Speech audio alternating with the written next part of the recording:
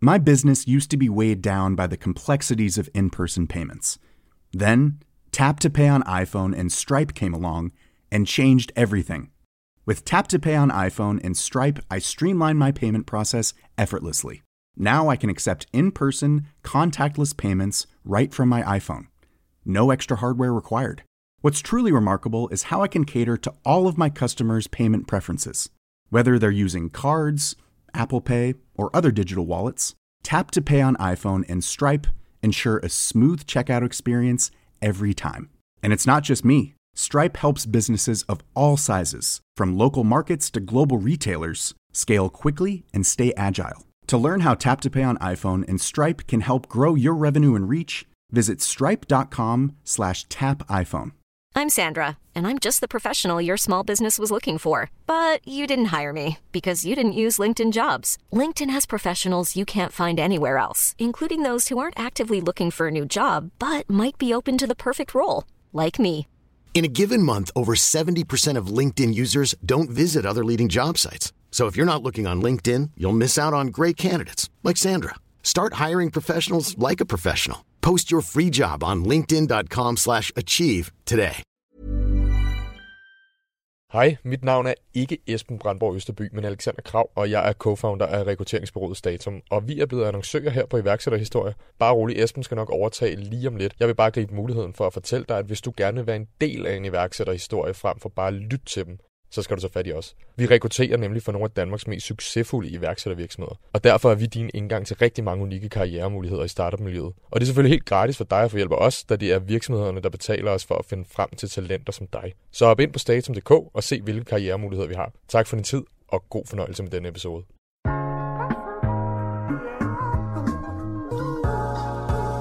Hej, mit navn er Esben Brandborg Østerby, og du lytter til iværksætterhistorie produceret af Podtribe Media. I denne episode skal du høre serieværksætter Jakob Nøje Nørgaard fortælle, hvordan han som iværksætter gik fra at drive et drengerøvsmagasin, som i sidste ende opkøbte sin konkurrent M, til senere at bygge hjemmesider for andre, og derefter startede Penneo.com, som laver software til at underskrive dokumenter. Men det var mildest talt op ad bakke, da Jakob ville have Erhvervsstyrelsens accept af den digitale underskrift. Og shit, en rejse, altså det var. Jeg tror lige, vi er begyndt at skal sælge til revisor, så får vi at vide, at Erhvervsstyrelsen vil ikke godkende den digitale underskrift. Og så er sådan, jamen, det står i lovgivningen, at man kan underskrive dokumenterne digitalt. Men det synes Erhvervsstyrelsen ikke, fordi det har de ikke en vejledning til. Penneo sigter nu mod en børsnotering, og Jakob er gået i gang med et helt andet projekt, i det han forsøger at disrupte ejendomsmæglerbranchen i Estaldo.com. Hør desuden om Jakobs nære samarbejde med den kendte serieinvestor Nikolaj Højer Nielsen, og om hvorfor han dels tog et break som iværksætter i 2 år, og hvorfor han nu er blevet iværksætter igen.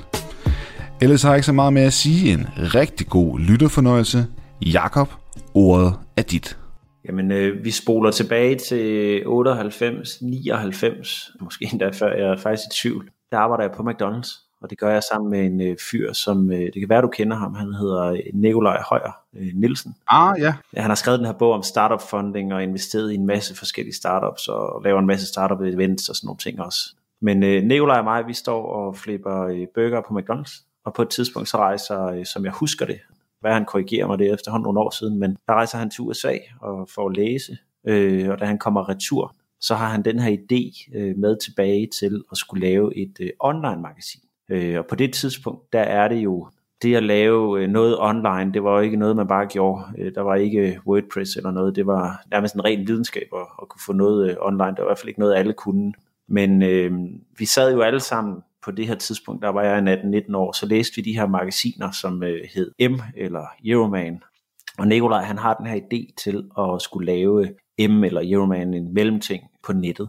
Og der starter simpelthen hele min iværksætterrejse. Jeg går på handelsskolen på det tidspunkt, og har været en tur omkring gymnasiet også. Det sagde mig ikke så meget. Jeg tror, jeg var der i 6 måneder, og så går jeg på handelsskolen, og der har jeg vel været i 1 år eller 2. Og jeg har egentlig ikke været dårlig til at gå i skole. Men det her var bare, det virkede som om, at det var noget som man sådan ligesom selv kunne få lov til at styre, og som man selv kunne kaste sig over. Så jeg hopper lidt med, dog ved siden af handelsskolen på det her tidspunkt, på Nikolajs idé. Jeg er ikke medejer på det her tidspunkt, men vi sætter os for at skulle lave det her online-magasin. Så der starter hele min iværksætterrejse. Men Nikolaj, er han gået fuld tid på det?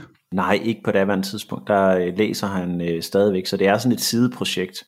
Og det er sådan noget som, altså nu var vi jo studerende, ikke? Så vi havde jo, plejer at sige, altid i verden. Nogle af os havde i hvert fald. Og så det bliver sådan et sideprojekt, hvor vi, en af vores kammerater, der hedder Christian, han kunne programmere. Og så har vi en tredje kammerat, der hedder Dennis, så vi er sådan der også det her firekløver omkring at lave det her projekt, hvor at Nikolaj nok er den drivende, og Christian er hans sidekick, og mig og Dennis, vi er sådan de her to, der hopper lidt med fra siden af. Og så starter vi med at bygge et website op. I dag vil det være en blog, og så vil man være i gang på 5 minutter. Dengang tog det lidt længere tid. Og så begynder vi egentlig bare at publicere artikler. Og det er jo alt det, som mænd synes er sjovt, ikke? Altså det er damer og biler og sport og gadgets og hvad fanden vi vil. Altså det vi selv interesserede os for egentlig, det begynder vi bare at skrive om. Så det var sådan min første blog, om man ville, om end det var en ny ting dengang. Og det får I jo egentlig sådan op at køre, eller hvordan går det egentlig? Fordi det her, det er jo også omkring .com-cracket. Ja, det er det. Altså jeg husker sådan tilbage, at jeg ender sådan med at blive... Vi var vilde med titler på det tidspunkt. Jeg bliver sådan PR-manager eller sådan noget i den stil. Så det er mig, der skal stå for at få udbredt hele ideen omkring Connery. Og det foregår så til at starte med, at vi begynder at skammisbruge printeren på skolen. Det kunne man på det tidspunkt. Der skulle man ikke have sådan et kort, så der kunne man bare printe alt, hvad man havde lyst til. Det har vi så været medvirkende til, at man skal have et kort i dag. Men vi printer bare papir ud, hvor der står connery.dk og hænger det op over alt på handelsskolen. Og så kører vi ud på de andre handelsskoler og de andre gymnasier og hænger det bare op over alt. Og lige pludselig begynder vi at have noget traction. Og du har ret, det er i den her omkring .com, der hvor at man sådan nærmest kunne tjene penge på at sige, at man kunne lave noget online. Problemet for os, det er bare, at vi kommer sådan nok lige i slipstrømmen for sent med vores projekt. Så jeg kan huske, at man kan sidde og reloade i sin side, og så kan man sådan lave 1000 sidevisninger, og så har man tjent 50 kroner eller 100 kroner. Og når man så har et helt gymnasium og en hel handelsskole og sådan nogle ting, som egentlig kun var i Aalborg til at begynde at sidde og kigge, så tjener man jo også lidt penge. Men vi når aldrig rigtig at ramme .com-bølgen, før den cracker. Og så sker der egentlig det, at Christian, han, som jeg husker det, skal han til at programmere for, jeg tror han bliver ansat af hæren eller forsvaret. Nikolaj mister lidt interessen, og jeg overtager så projektet. Jamen Dennis? Jamen Dennis havde vist ikke rigtig interessen for at skulle overtage det, men ville gerne stadigvæk være med og skrev også stadigvæk for magasinet. Men jeg ender med at overtage det og køber det for, jeg husker det som 1 krone og en hel flaske i byen. Og det er tilbage i, altså der har vi vel været i gang i 1 år eller 1,5 eller sådan noget.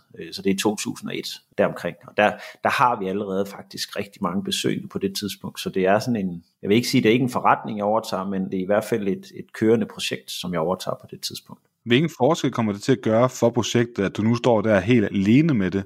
Altså jeg kan ikke programmere, jeg kan forstå og læse lidt kode, og jeg kan også godt rette i noget kode, men jeg kan ikke programmere. Så jeg står der i 2001 og kan ikke programmere. Men jeg har jo stadigvæk en platform at køre ud fra. Så jeg sætter mig egentlig for, at nu vil jeg bygge det her op til at være en rigtig forretning. På det her tidspunkt har vi jo haft 2 år af vores liv. Forestiller man er 19 år gammel og har 2 år af sit liv, hvor man mere eller mindre får gratis sprut i byen, når man kommer ud og laver diskoteksanmeldelser. Der var ovenikøbet et diskotek i Jomfru Anegade, som har malet vores logo på deres væg på det tidspunkt. Altså decideret med maling. Det var sådan vores stamsted. Så har man sådan en idé om, at det her, det kan sgu da blive til noget. Det er alle de interesser, jeg har på nuværende tidspunkt, og vi kan ovenikøbet tjene lidt penge på det. I hvert fald kunne jeg tjene lige så meget som på min SU. Så jeg tager en beslutning undervejs og flytter faktisk til København. Det gør jeg sådan næsten fra day to day. Jeg flytter over og bor på en kammerats sofa, hvor det er sådan, at der skal jeg bo til, at jeg finder noget andet. Jeg tror, jeg endte med at bo der i 9 måneder på hans sofa. Og så begynder jeg sådan derfra at prøve at bygge produktet op, som værende et rigtigt produkt. Og så har jeg sådan lidt skiftende programmører med ind over det, som sådan hjælper med at rette de mest basale ting, når ting går i stykker og sådan noget. Og jeg tror også, Christian har hjulpet noget undervejs og sådan nogle ting. Men på det tidspunkt er det stadigvæk ikke rigtigt en forretning. spoler vi sådan lidt frem til år 2002, og så bliver det faktisk lidt sjovt, og en lille sjov anekdote, om man vil. Men jeg bliver, fordi at jeg laver PR for Connery, eller fordi jeg har Connery, så bliver jeg ansat ude hos et IT-firma, som ligger ude på Amager. Jeg skal jo leve af et eller andet, og da jeg ikke tjener nok penge på Connery til, at jeg sådan ligesom synes, det hele er fantastisk, så tager jeg det her job som PR-chef hos noget, der hed Card for Fun. Og Card for Fun var en løsning, hvor man kunne købe sådan et kort i 7-Eleven eller på tankstationen, hvis nu der var noget, man godt kunne tænke sig at købe på nettet. Fordi på det tidspunkt var folk frygtelig bange for at bruge deres kreditkort på nettet. Så man kunne købe det her prepaid card, og så kunne man gå ind og sige, hvad det var, man gerne ville købe, og lægge det ind i sin Card for Fun løsning. Og så kunne man så handle, og så var det så Card for Funds kreditkort, der så blev brugt på de amerikanske webshops. Der møder jeg en fyr, der hedder Anders. Og Anders, han er programmør. Vi finder ret hurtigt sammen, og bliver enige om, at Anders, han skal da hjælpe med at programmere videre på det her Connery, fordi det kan vi jo lige så godt gå i gang med. Det, der ikke er nogen af os, der ved på det tidspunkt, det er, at de to, der ejer Card for Fun, det er bare sådan en skalkeskjul. Så jeg har faktisk en ekstrabladet forside, som hedder direktør anholdt for at svindle. Jeg tror, det var 900 kilo hash. Det var så vores direktør derude. For Anders, han ringer til mig en dag og siger, jeg tror ikke, du behøver at komme på arbejde i dag, fordi politiet er over det hele. Så det firma, det lukker, og så står mig Anders sådan lidt, nå, jamen så havde vi da det her Connery, vi kunne fortsætte med. Det var helt vildt, altså. Og der var ikke nogen af os, der havde set det. Men det var en legit virksomhed, altså sådan ud over det. I var bare ikke klar over, at der lå noget bagved. Ja, det var det. Altså, de var lidt shady, de der folk, der ejede virksomheden, ikke? Men de lavede noget porno og sådan nogle ting også, hvor de lavede sådan noget mobilringetoner, man kunne downloade pornobilleder på mobil og sådan noget. Men det var sådan en sideforretning, så vi arbejdede sådan i en, hvad vi selv synes var en legit forretning, ikke? Det var det. det var det så ikke helt. Men ja, så med Anders, vi bliver så enige om at fortsætte på det her projekt sammen med en serveradministrator, der hedder Thor. Og så kører vi sådan egentlig Connery videre, og der er vi sådan fremme i 2003 på det her tidspunkt. Og der tror jeg, må ikke endelig hænge mig op på tallene, men vi ligger sådan i hvert fald i nok top 100, måske også mere, af sådan de mest besøgte sites i Danmark på det tidspunkt. Og vi begynder også at kunne få nogle annoncører ind, som giver mening, altså sådan noget som Bacardi og Bjørn Borg og altså Coca-Cola, tror jeg faktisk også, vi samarbejder med en overgang, ikke? Og på det tidspunkt, der har vi det sådan lidt, okay, nu begynder det her at kunne blive til noget. Vi har stadigvæk ikke så store indtægter på daværende tidspunkt, men vi synes, det begynder der at ligne noget det her. Og så laver vi en masse konsulentarbejde og sådan noget ved siden af for virksomheder. Jeg er omkring at arbejde på en radiostation og sådan nogle ting. Og så knokler vi egentlig bare videre. Pludselig en dag, så ringer telefonen. Og det er så et investeringsselskab, som står bag ved M, eller i hvert fald har noget med M at gøre. De siger, så kunne I ikke tænke jer at komme ud på forlaget Benjamin og tage et møde med os omkring jeres platform, fordi vi kunne godt tænke os at få M online. Og tænk på det her tidspunkt, der har vi sådan en idé om, at vi er dem, der skal dræbe M-magasinet. Og nu ringer de så til os og vil gerne have os til møde, så vi tager til det her møde. Ja, for de var jo fysiske. Ja, det var et fysisk blad. Jeg tror ikke engang, de havde opbygget deres online-platform på det tidspunkt. Men M ringer, det fejrer vi jo mere eller mindre. Altså på det her tidspunkt, der har vi jo, altså stadigvæk skal man huske på, at vi har jo levet i 3 år, hvor at vores liv har centreret sig omkring at gå gratis i byen, lave samarbejde med alt, hvad vi kan lave bytteaftaler med. Altså på et tidspunkt havde vi en bytteaftale med et limousinefirma, så vi hver fredag i, jeg tror det var 11 uger eller sådan noget, så havde vi en time i limousine, som kørte os ind til et stamdiskotek, hvor vi havde fri bar for os, og vores skribenter skulle give en 50'er eller sådan noget. Så vi har jo bare fyret den af altså fra 2000 til de ringer, ikke? Og da de så ringer, så er det sådan, fuck mand, nu har vi ramt noget godt. Nu er de interesseret i os. Så mig og Anders, vi tager til det her møde. Og jeg kan ikke huske, hvad der bliver sagt på mødet, men det var et spændende møde, og de var ret interesserede i vores platform. Og jeg tror på det tidspunkt, der kunne de se, at vi var kommet lidt før de var, men de var jo stadigvæk et stort mediehus, så de kunne godt se en interesse i at få en online-platform. Og jeg kan huske, at de siger til os, de kommer med et eller andet, jeg kan ikke huske beløbet, men de kommer med et beløb, og siger, det her beløb, det kan I få, og så kan vi jo arbejde hen imod, det var ikke sådan, de lovede os det ikke, men så kan vi jo arbejde hen imod, at I så kan være dem, der laver online-afdelingen herude hos forlaget Benjamin. vi var ikke så gamle vel, og der var ikke nogen af os, altså vi var droppet ud af skolen, ikke? Altså bogstaveligt talt, jeg var droppet ud af handelsskolen, ikke? Så vi var heller ikke særlig kloge åbenbart. Men vi får i hvert fald sagt til dem, at det bud, der, som egentlig var et ret rimeligt bud af, hvad jeg kan huske, det synes vi, det var alt for lidt. Alt for lidt. Men det har været sådan noget, måske en 6-7 millioner eller 8 millioner eller sådan noget, der var i 2003. Jeg må ikke hænge op på tallet, for jeg kan simpelthen ikke huske, hvad de bød. Men jeg kan huske, at det, der havde været et godt bud, det var lavere end det, de bød. Men det, som vi synes, vores virksomhed var værd på daværende tidspunkt, det var sådan meget mere. Gang det med 5 eller sådan noget, ikke? Så vi var sådan lidt, det er alt for lidt. Altså det skal i hvert fald være det dobbelte. Og så kan jeg huske, de siger til os, jamen, dreng, prøv at høre, altså det her, det er sådan et once in a lifetime offer, ikke? Hvis vi skal videre med det her, så er det nu, vi skal videre. Så sagde vi, nej. Og så gik vi fra mødet og tænkte, de kommer helt sikkert tilbage. Men det gjorde de bare aldrig. Vi hørte aldrig fra dem igen, og de svarede aldrig i telefonen heller. Det næste, vi faktisk hørte fra dem, det var da vi sådan lidt stod reelt set, altså vi tjente jo slet ikke nok penge, men der hyrede de Anders ind som programmør ude hos dem, til at hjælpe dem med at bygge noget platform for at lave Benjamin. Han blev en af programmørerne, som hjalp med at bygge reelt set vores konkurrent, jo ikke? Nej. så kloge var vi. Fortryder du ikke det lidt i dag, at du ikke sagde ja til 6 millioner, eller hvad det havde været? Jamen, jeg ved det ikke, for jeg ved jo heller ikke, om dealen der er endelig gået igennem på det beløb, de nogle gang kom med, vel? Men i den sidste ende, så kan man sige, altså, skal man tage noget, jamen, så det fedeste var jo, at vi jo her efter, hvad det for 2-3 år siden, der levede Connery stadigvæk, og M som blad var lukket, men eksisterede som online-platform, og der har vi faktisk købt dem. Så om end det er lidt vingeskudt i dag, så sidder vi nu både med Connery og M. Jeg ved så ikke, hvem der er klogest, om det var dem eller os, men vi sidder der i hvert fald med begge to. Så ja. Jamen, hvordan foregik det så? Først laver I det for at konkurrere med M. Ja. Så vil de egentlig købe jer, men I ender faktisk med at købe dem. Ja, altså jeg tror, vi skal sådan spole lidt længere frem, og så tror jeg, man sådan skal kigge tilbage, men selve opkøbet fra vores side sker egentlig på den måde, at vi har haft en løbende dialog med dem, altså de har jo været konkurrenter, men vi har jo kendt dem, og de har jo kendt lidt til os, ikke? Så en dag, så bliver vi ringet op af en derudefra, som siger, kunne I tænke jer at købe M, online-platform, men I kan også få rettighederne til at trykke bladet. Så var jeg sådan, du ved, altså, det tror jeg sgu ikke, vi har råd til. Og så var jeg sådan, I kan få den her pris, og den kan jeg så ikke lige disclose, men I kan give det her for det. Nå, det kan da godt være, at vi kunne skaffe de penge, tænkte vi så. Og det lykkedes så med lidt arbejde, så fik vi det kørt hjem. Så det var egentlig sådan ret, de kom med et modbud.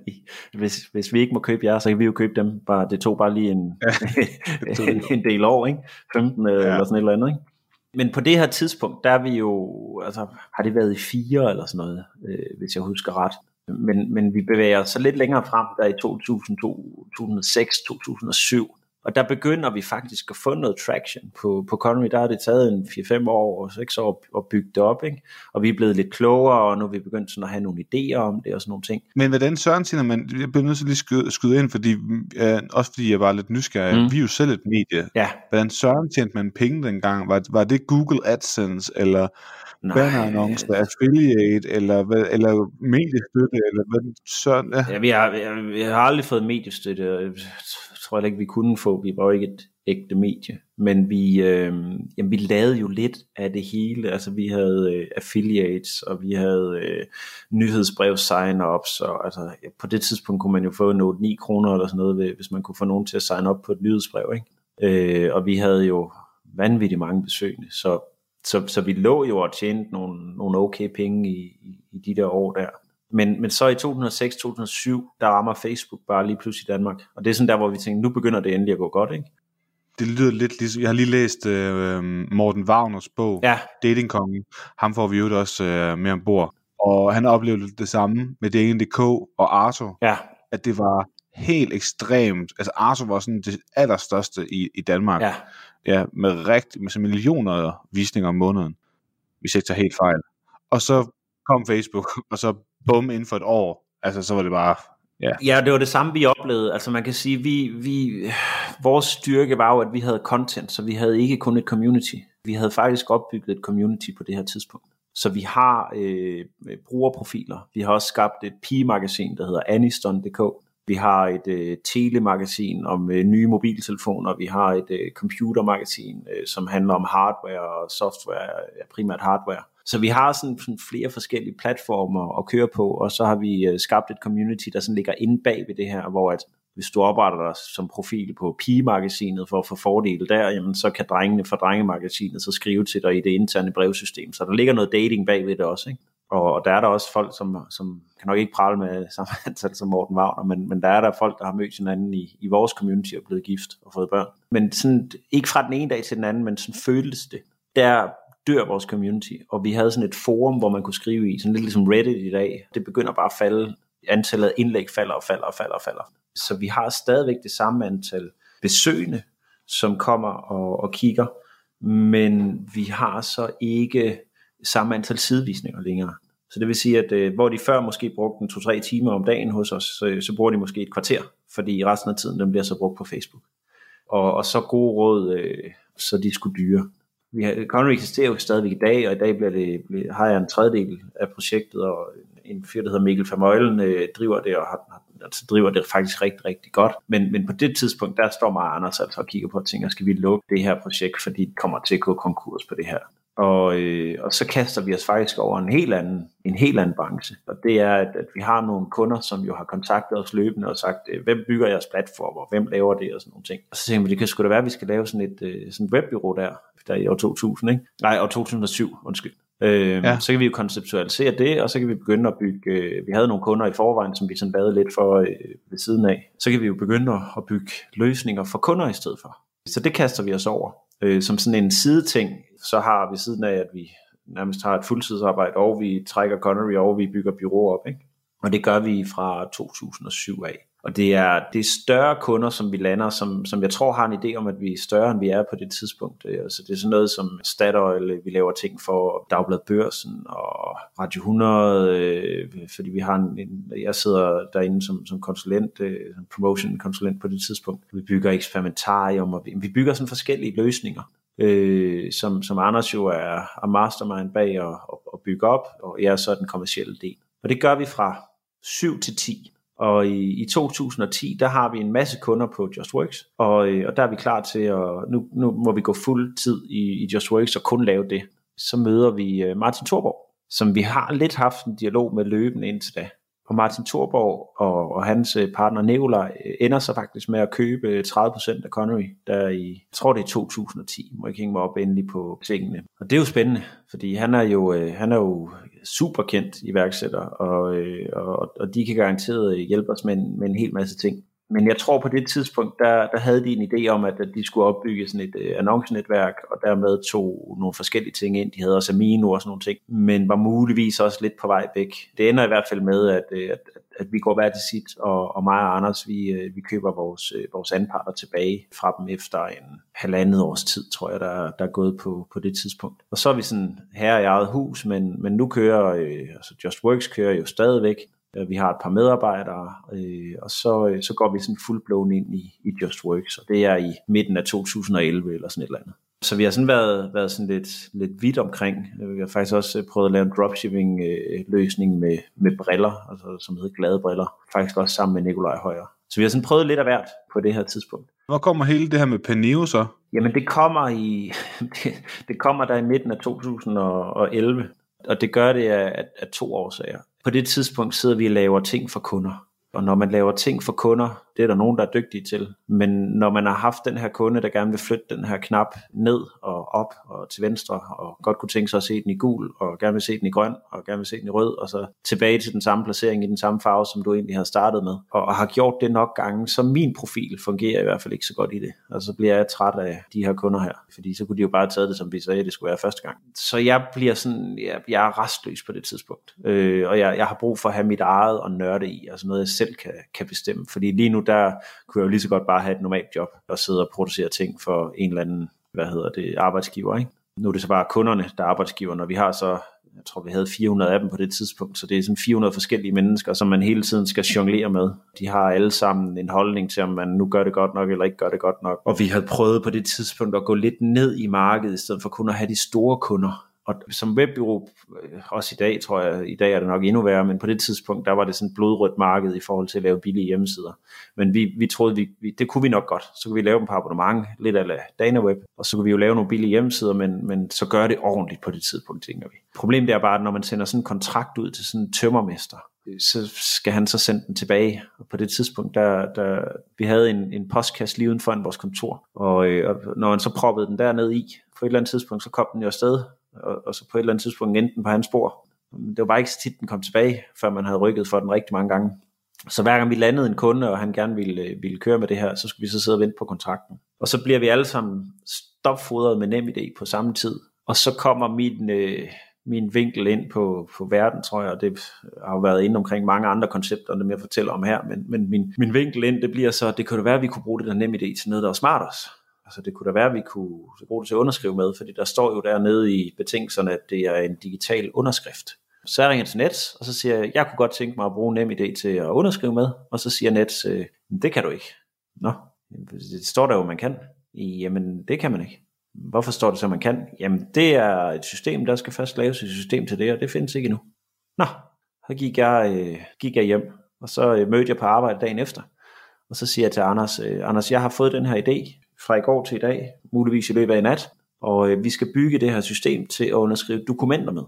Men det skal ske med NemID. Tror du, det er noget, du kan bygge? Og jeg husker ikke, Anders hoppede på den med det samme, fordi han har hørt rigtig mange skøre idéer, at jeg kom med. Vi har prøvet sådan at bygge mange forskellige ting, som jeg lige nævnte i en sidebemærkning. Vi har også prøvet at bygge en brillewebshop på et tidspunkt. Men Anders tænkte lidt over det, og så siger han, jamen det tror jeg godt, at det kan jeg godt bygge det der. Så vi får kigget lidt ind på det der NemID, og får prøvet at finde ud af, om man kan lave noget med det, og det kan man godt, og man kan få lov til at få adgang til det, og det kan man også godt, og vi finder ud af, at der er lavet noget til POP, som Anders koder i, og det kan vi nok også godt bygge videre på. Og så ringer jeg faktisk tilbage, og nu springer vi lige tilbage til Nikolaj Højer, fordi så ringer jeg til Nikolaj, og så siger Nikolaj, jeg har fået den her idé. Han var jo også med til at lave brilleshop. Vi skal lave sådan et system til at underskrive dokumenter med NemID. Og så siger Nikolaj, jamen det tror jeg altså allerede er lavet. Men det finder vi ud af, at det ikke er. Så smider Nikolaj nogle penge deri. Han frikøber sådan set mig og Anders' tid, om man vil, for en anden part og nogle penge. Fordi så kan vi jo fokusere på at bygge det her nye, i stedet for at sidde og lave JustWorks. Og så har vi jo vores medarbejdere, der kører JustWorks videre, og Anders går fuldblåen ind i at bygge Peneo. På det tidspunkt hedder det ikke Peneo, der hedder det DocCloud, altså andesky.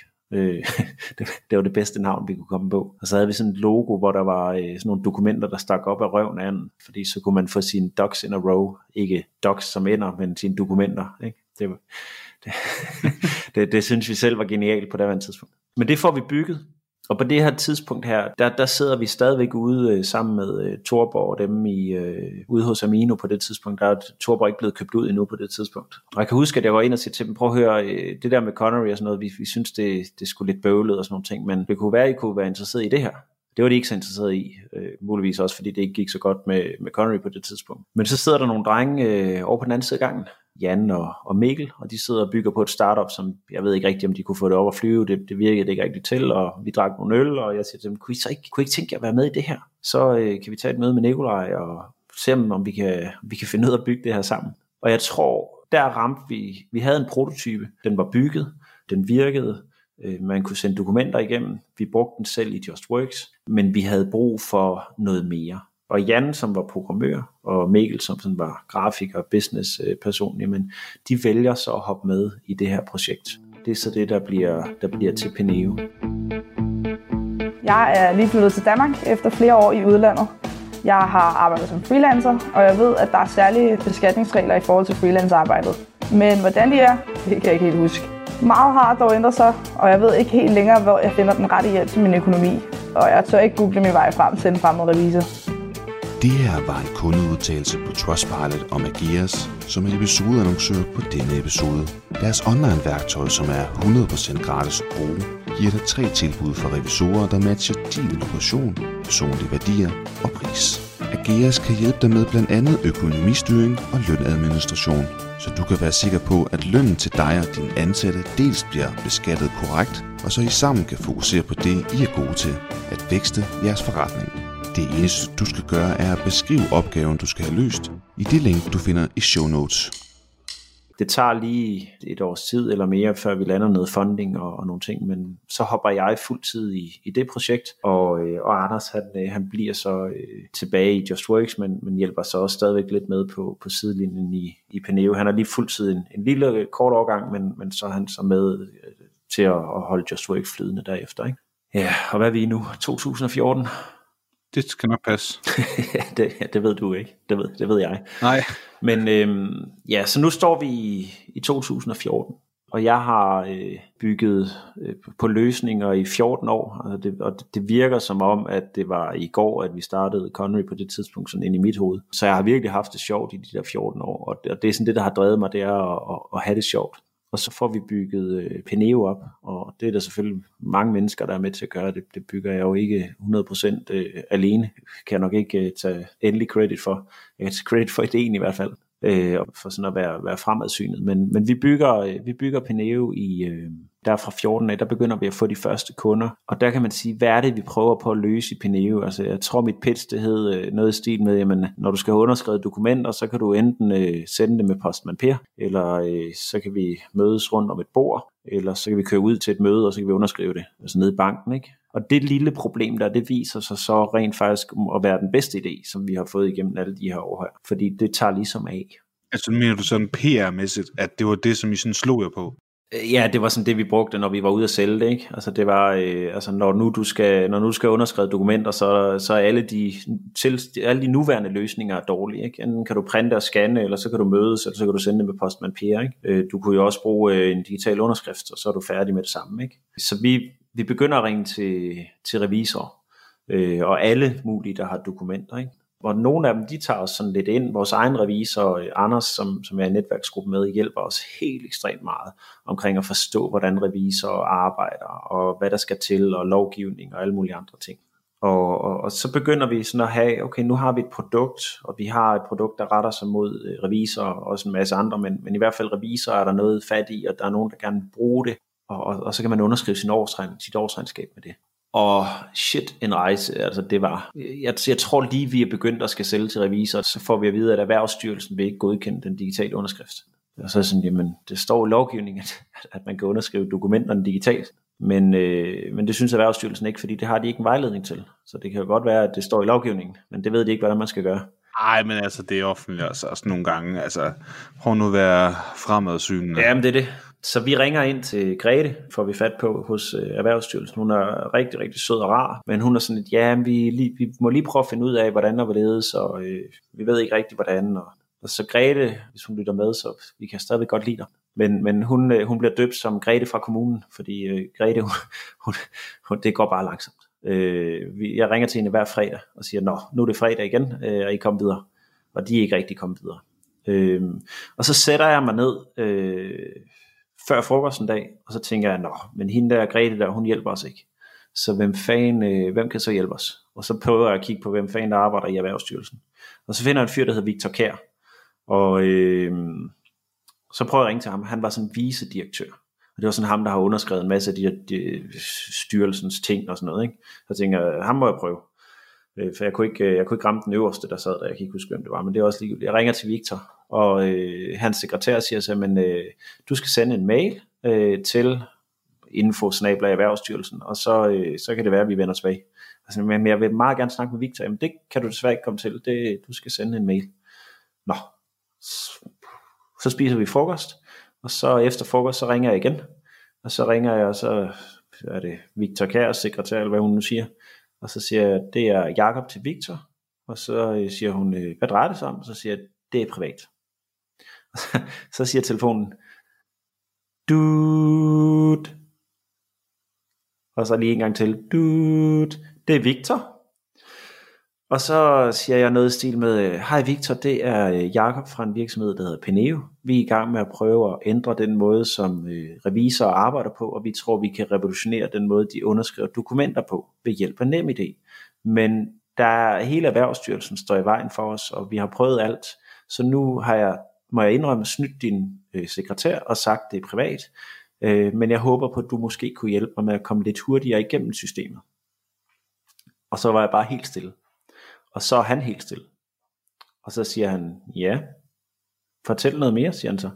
Så siger jeg, men vi har lavet den her løsning, hvor man kan sende årsregnskaber ind, og så kan alle underskrive den, direktøren og de andre, og bestyrelsen og sådan nogle ting, og så når det er færdigt, jamen, så er dokumentet færdigt, og så slipper vi for at sende ting med Post Danmark. Og det er lige så sikkert som NemID, det er jo det vi bruger. Så kunne du hjælpe mig videre med det? Ja, kan du sende mig en mail, siger han så. Så tænker jeg, fuck mand, det kommer ingen vejen på det her, vel? Men jeg fik hans mail, og jeg sendte ham en mail og forklarede ham problemstillingen. Og så gik der 2 timer, og så ringer telefonen. Og det er så Grete. Fordi så ringer Grete, og så siger Grete, det er Grete fra Erhvervsstyrelsen. Vi vil gerne indkalde jer til et møde. Så var vi noget videre der. Hvor jeg elsker jeg bare den historie i øvrigt, fordi at du oplever en stopklods hos kære søde Grete fra Erhvervsstyrelsen, men du kan også bare mærke, at det går i dødvandet. Ja. Så du bliver nødt til at gøre noget anderledes, og så fuck dig, at du lidt løg for hende og sagde, at det var privat, men det var det, der skulle til. Og nogle gange må man altså sådan godt tænke lidt ud af boksen, være lidt kreativ, uden at man selvfølgelig gør et andet mega ulovligt. Det var en lille hvid løgn, som gjorde, at du lige fik skridtet videre, og det var jo i virkeligheden noget, som Victor, der han godt kunne se, var en god idé. Ja, det kunne han jo, og vores møde med Erhvervsstyrelsen er interessant. De havde sådan en fyr med, som jeg tror han kunne recitere alle paragrafer i lovgivningen, og hvorfor det her det ikke ville fungere, fordi ifølge paragraf det og det står der det og det, og ifølge paragraf det og det står der det og det. Men vi får alligevel, vi får dem overbevist, og de overbeviser os, og vi får fundet en løsning i det, og så står vi så jeg tror vi står i december måned, hvor man, altså revisor kan du sælge til i efteråret, ikke? Og når efteråret det er slut, så er de bare i drift, altså så laver de årsregnskaber, men vi står i december, og så skal vi så i gang med at sælge til de her revisorer. Så det kaster vi os over, og det er blevet godkendt, og de har lavet en vejledning, og vi får også nogle kunder på det. Men hvad gør man så, når man ikke kan sælge til revisorer, når det bliver januar? Altså man prøver selvfølgelig stadigvæk, men en fyr vi har med på holdet, som hedder Andreas, som også er blevet partner på det tidspunkt, rigtig, rigtig, rigtig dygtig sælger, og er salgschef i dag i virksomheden. Han sætter sig bare ned, så ringer han til alt. Altså vi taler begravelsesforretninger til landinspektører. Altså alt kører André igennem. Der må være nogle andre, der også skal købe vores produkt. Og så begynder vi sådan lidt at knopskyde i nogle forskellige retninger, og får nogle advokater som kunder, og får nogle landinspektører som kunder, og får nogle andelsboligforeninger, og vi får sådan lidt forskelligt den der vej der. Rækkefølgen kan jeg ikke endelig huske, men vi begynder at få noget traction og nogle kunder og nogle andre forskellige ting, og så derfra så vokser virksomheden jo så. Så fra egentlig at have et fokus på et segment, som kun var revisorer og advokater, så åbnede I op for, at jamen, det kunne jo i virkeligheden være at virksomhederne selv vil, fordi inden var det vel egentlig bare til årsregnskaber og så videre, men det I jo nok også finder ud af, det er, at der er mange andre ting, der også skal underskrives. Det er vel derfor, at I sådan begynder at kontakte alle de andre. Altså der er vel hensigtserklæringer, arbejdskontrakter, ansættelseskontrakter og alle mulige andre ting. Der er alt muligt.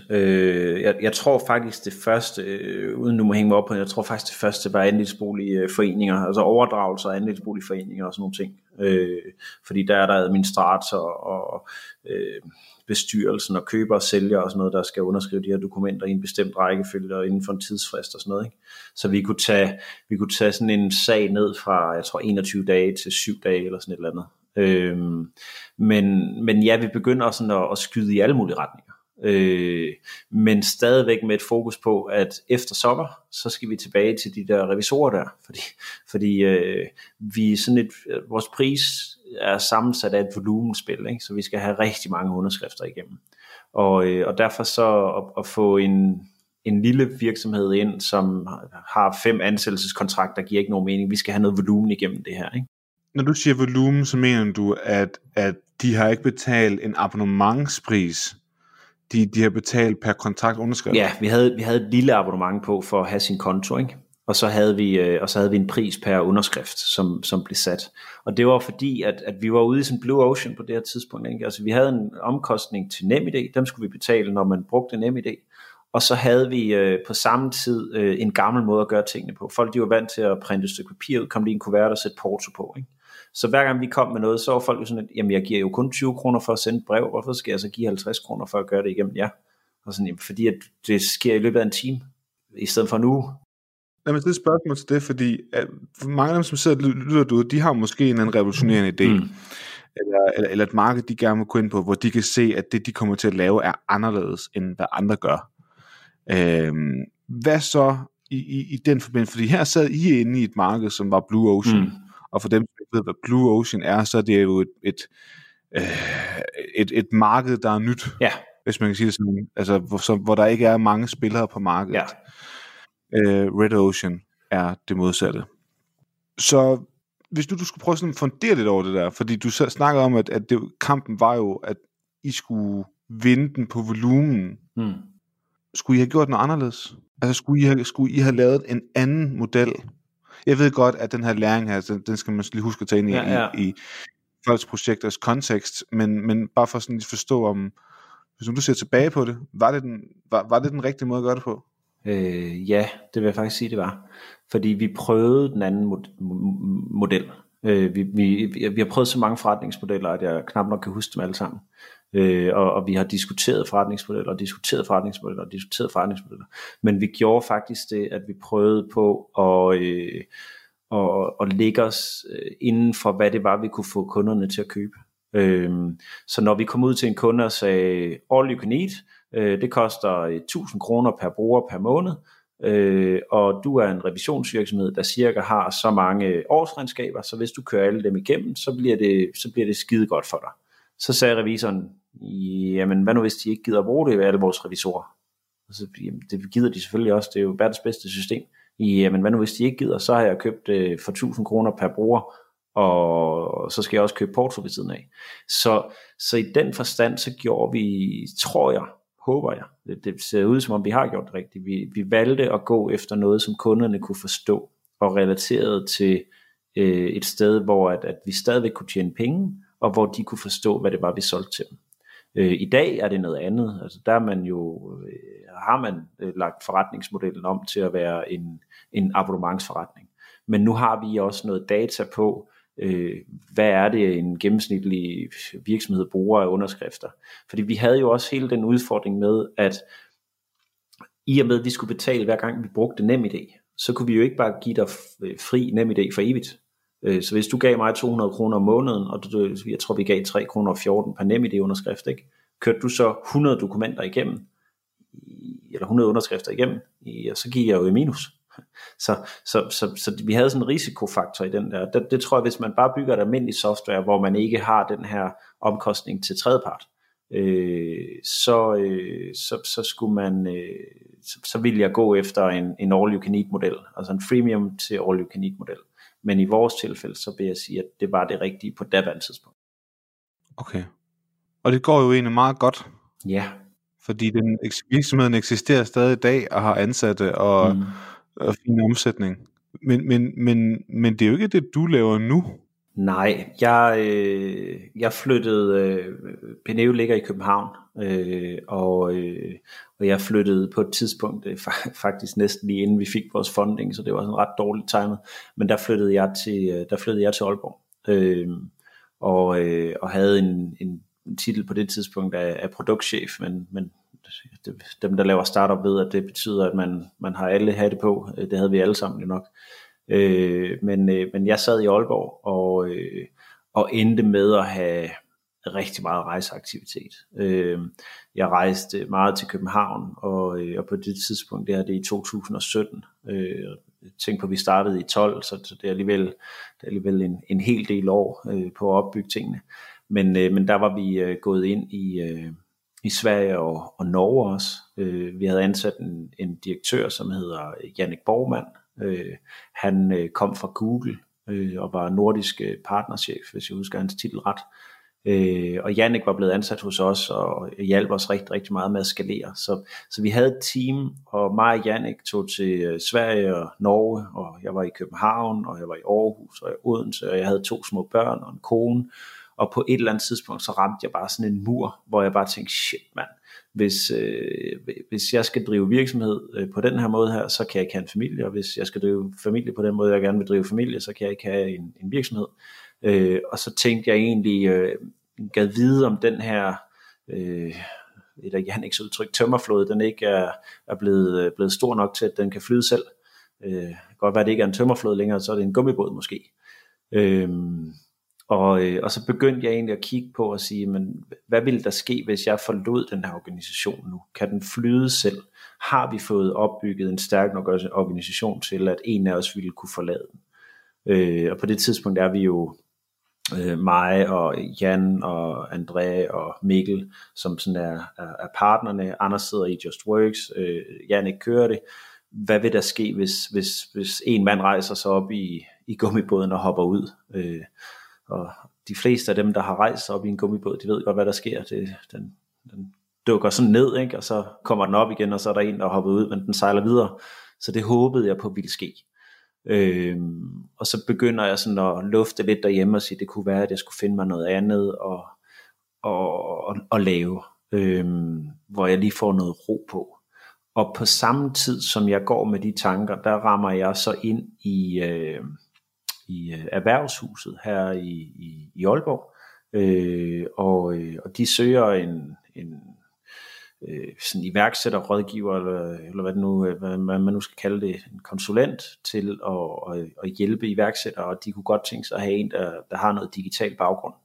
Så jeg søger simpelthen, jeg søger et job ud til dem, og har en snak med dem, der er derude, og har en dialog med dem ved siden af faktisk, omkring nogle andre ting, men så det er den måde, jeg kommer i kontakt med dem. Jeg sælger faktisk Penneo-produkter til dem inden at jeg søger job, så det var, jeg ved ikke, om det var et godt eller et dårligt salg, de fik jo mig med, men der beslutter jeg mig for, at jeg hopper fra bord, fra min egen idé. Men det, der er vigtigt, det er måske at sige, at det handler ikke så meget om, at du ikke vil være iværksætter. Det handler bare om rejseaktiviteten og balancen. Altså, det er jo det, man ligesom skal tage med i det her iværksætterliv, at man skal finde balancen mellem arbejdet og sit andet liv. Ja. I det tilfælde havde du jo en kone og 2 børn. Det er jo det. Altså, jeg rammer et punkt på det tidspunkt, hvor at jeg tænker, men min dreng, han er lige blevet 3 år. Og jeg synes, han lige er blevet født. Altså som han var blevet født i går, men han er 3 år gammel nu. Og så tænkte jeg, det dur ikke. Og så tager jeg jo så det her konsulentjob som iværksætterrådgiver. Og det, for mig er det sådan det er ikke godt nok en halvoffentlig organisation, men det er ikke et rigtigt job, fordi jeg kan jo få lov til at arbejde med iværksætter, og så er jeg jo stadigvæk i iværksætteriet. Og jeg ender faktisk med at være der i 2 år, tror jeg. Og jeg synes, det er super fedt til at starte med. Altså jeg får lov til at rådgive alle de her nye iværksættere, og det er jo både folk, der kommer fra universitetet og hjælper dem med deres idéer, og jeg kan sådan virkelig brænde igennem, og de er alle sammen super glade, de booker alle sammen møder hos mig. Men stille og roligt, så begynder det bare sådan at trække i mig igen, fordi har jeg så bare det her job, men jeg kan jo godt lide at bygge ting. Det er det, jeg synes, der er det sjove. Ikke? Det var det, jeg synes, der var det sjove i Connery. Det var det, jeg synes, der var det sjove i Just Works, indtil at vi så havde bygget det, og der var for mange kunder, at man så skulle sidde med. Det var det samme med, Penneo, det var det samme med brillebutikken, det var det samme med, altså det sjove for mig er at bygge ting. Jeg er ikke særlig fokuseret på økonomi heller. Men der begynder det at trække mig. Jeg skal noget andet her. Men i mellemtiden ved jeg også, at du har jo også været lidt investor. Fordi en af dem, vi har snakket med, det er jo Min Recept. Ja, og det er faktisk via Just Works, at vi investerer der. Fordi der investerer vi tid frem for penge. Så Anders bygger faktisk deres første løsning. Så Anders bygger deres løsning, og vi går ind hos dem. Men det forstår jeg ikke. Men fordi min recept er da ikke mere end maks 2 år gammel. Nej, men Anders sidder stadigvæk i JustWorks på daværende tidspunkt, jo. Nå ja, det eksisterer stadig. Ja, JustWorks. Ja, du bare hoppet ud af den daglige drift. Ja, det er. Og det er Anders faktisk, det er Anders faktisk også nu. Så vi går sådan lige og roder med. Jeg har overtaget alle anparterne i selskabet nu. Men Men vi bygger min recept, eller det Anders koder det, og jeg hjælper til med, hvordan tingene de skal virke. Og de er så i gang med at bygge en ny platform nu. Ja, så det er rigtigt. Det gør jeg. Jeg har også investeret i en sædkvalitetstest for mænd. Det er efterhånden nogle år siden. Ja, det er jo sammen med Nikolaj Højer. Ja, det har jeg gjort sammen med Nikolaj, ja. Hvad det hed? Swim Count. Ja, det hedder Swim Count. Det startede med at hedde Motility Count, men det hedder Swim Count i dag. Og der investerede jeg nogle af de penge, som jeg tjente i Connery-tiden i det projekt. Og har en lille anpart i dag, men projektet vokser faktisk ret godt. Så ja. Så jeg har været sådan lidt vidt omkring, men jeg har jo også sprunget over alt, hvad der hedder. Jeg tog ikke min handelsskole færdig, vel? Jeg gik der 2,5 år eller sådan noget, så ud af 3. Så den gjorde jeg ikke færdig. Og du hoppede ud et halvt år før? Ja, sådan noget i den stil. Og så flyttede til København? Ja, hvor vildt. Ja, så jeg har jo holdt mig ude af alt det der tidsspil med at tage uddannelse. Det er ikke tidsspil for alle, vil jeg gerne sige, men det tror jeg, det ville have været for mig. Ja, så... Men så fik du også alligevel nok af det der med bare at sidde og rådgive, fordi du startede et nyt projekt nu også. Ja, altså jeg ved ikke, om jeg fik nok af at rådgive, men jeg ville gerne mit eget. Og i den forbindelse, da vi lavede Penneo i sin tid, der lobbyede vi for, at man måtte underskrive købsaftaler for ejendomsmæglere digitalt. Og det blev til virkelighed i oktober 17, altså det vil så sige efter at jeg havde forladt skuden, men der blev det godkendt, at man kunne underskrive sådan en købsaftale på et hus digitalt.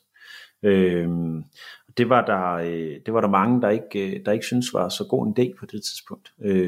Boligadvokaterne sagde, at det var livsfarligt at underskrive det digitalt. Jeg tror faktisk de brugte nemt, enkelt og livsfarligt, hvor Penneos slogan var nemt, enkelt og sikkert.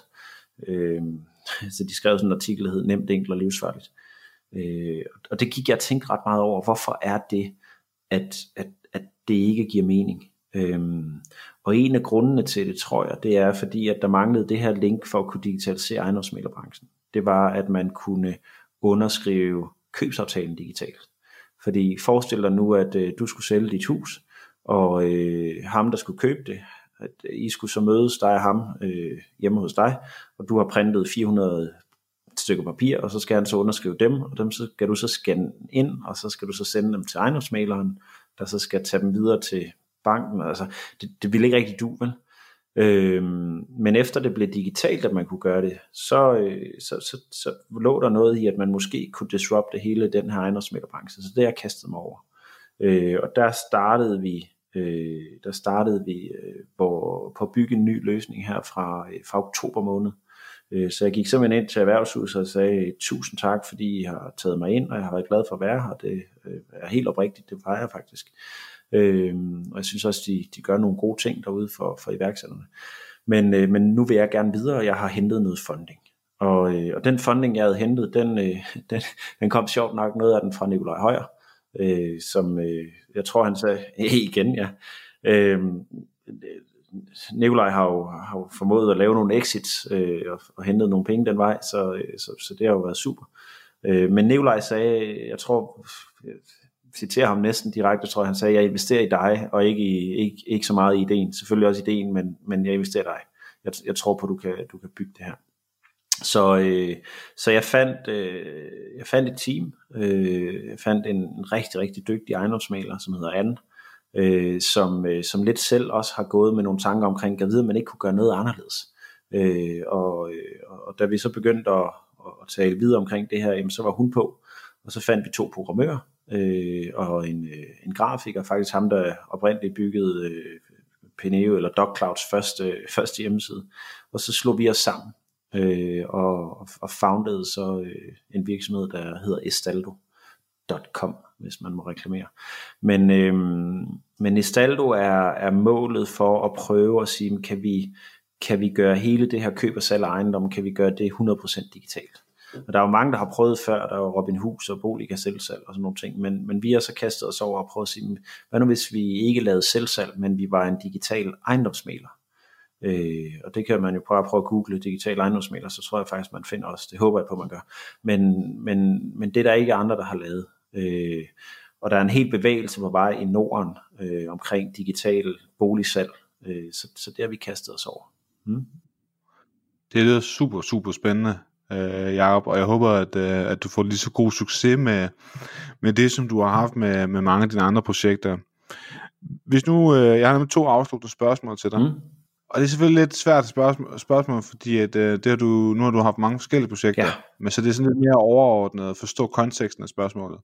Hvis nu du skulle starte forfra, uden penge, men med alle de læringer, du har gjort dig i dag om det at være iværksætter, hvad vil du så gøre anderledes? Så vil jeg starte med at ringe til nogle kunder og spørge, om de vil finansiere mit projekt, hvad end det nu engang skulle være. Og nu taler jeg B2B. Og så tror jeg, at jeg vil starte ved siden af mit job, lidt ligesom vi rent faktisk gjorde. Og så vil jeg finde et produkt, hvis jeg går B2C, så vil jeg finde et produkt, der ikke kræver kritisk masse, fordi kritisk masse er bare helt enormt svært at opnå, og det ved jeg fra Connery, og hvis man endelig opnår det, er det ekstremt svært at tjene penge på. Og hvis det er B2C, så vil jeg ringe til alle de kunder, som jeg tror ville købe produktet, og håbe på, at der var 10 af dem, der gad at invitere mig ind til at hjælpe med at bygge produktet. Det ville være den måde, at jeg ville gå til det med. Fuck, et fedt råd. Altså det er første gang, jeg tror, jeg sådan har fået sådan meget konkret. Det var faktisk rigtig godt. Hvis nu du skulle komme med en nominering, en anden iværksætterhistorie, som du godt kunne tænke dig for at fortælle i det her format, hvem skulle det så være? Lige før du skulle sige Nicolai Højer. Men det var faktisk det navn, som der ville ligge hos mig. Det ville være høre Nicolais historie. Ikke nødvendigvis 100% fra iværksættersiden, men han er bare et orakel i, hvad er det, man skal gøre, når man skal starte en virksomhed, især hvis man skal have en funding. Alle stadierne, der vil jeg ringe til ham. Jeg siger nogle gange til ham, at han er det klogeste menneske som jeg kender, og det mener jeg faktisk. Ja. Så hvis vi ikke lige skulle lave en historie, men lave et andet format, hvor det handlede om funding, så vil han være, det tror jeg faktisk, du har ret i, og tage ham ind. Jeg kan faktisk lige afsløre, at vi jo har lukket de her ind til benet formater ned. Vi kunne se, at lytterne ikke rigtig var så interesseret i det, også for den feedback, jeg fik. Men nu prøver vi et tredje format snart, hvor vi kører rapportageformat. Den første episode kommer til at handle om for lovgivning om databeskyttelse, eller databehandling i AI og machine learning virksomheder, hvor jeg faktisk har været en tur i Bruxelles for at lave en rapportage om det. Men det kunne også være, at jeg skulle lave en rapportage om funding, eller om startup dating arrangementer, eller noget helt andet.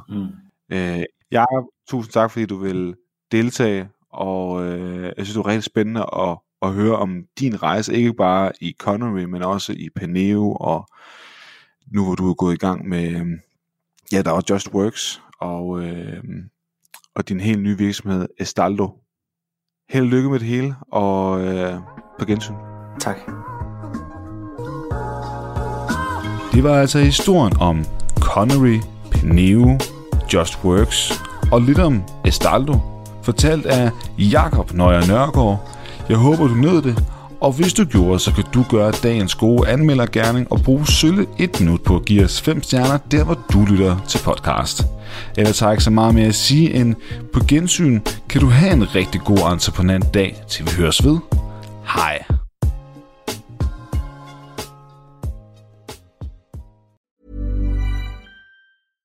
My business used to be weighed down by the complexities of in-person payments. Then, Tap to Pay on iPhone and Stripe came along and changed everything. With Tap to Pay on iPhone and Stripe, I streamline my payment process effortlessly. Now I can accept in-person, contactless payments right from my iPhone. No extra hardware required. What's truly remarkable is how I can cater to all of my customers' payment preferences. Whether they're using cards, Apple Pay, or other digital wallets, Tap to Pay on iPhone and Stripe ensure a smooth checkout experience every time. And it's not just me. Stripe helps businesses of all sizes, from local markets to global retailers, scale quickly and stay agile. To learn how Tap to Pay on iPhone and Stripe can help grow your revenue and reach, visit stripe.com/tapiphone.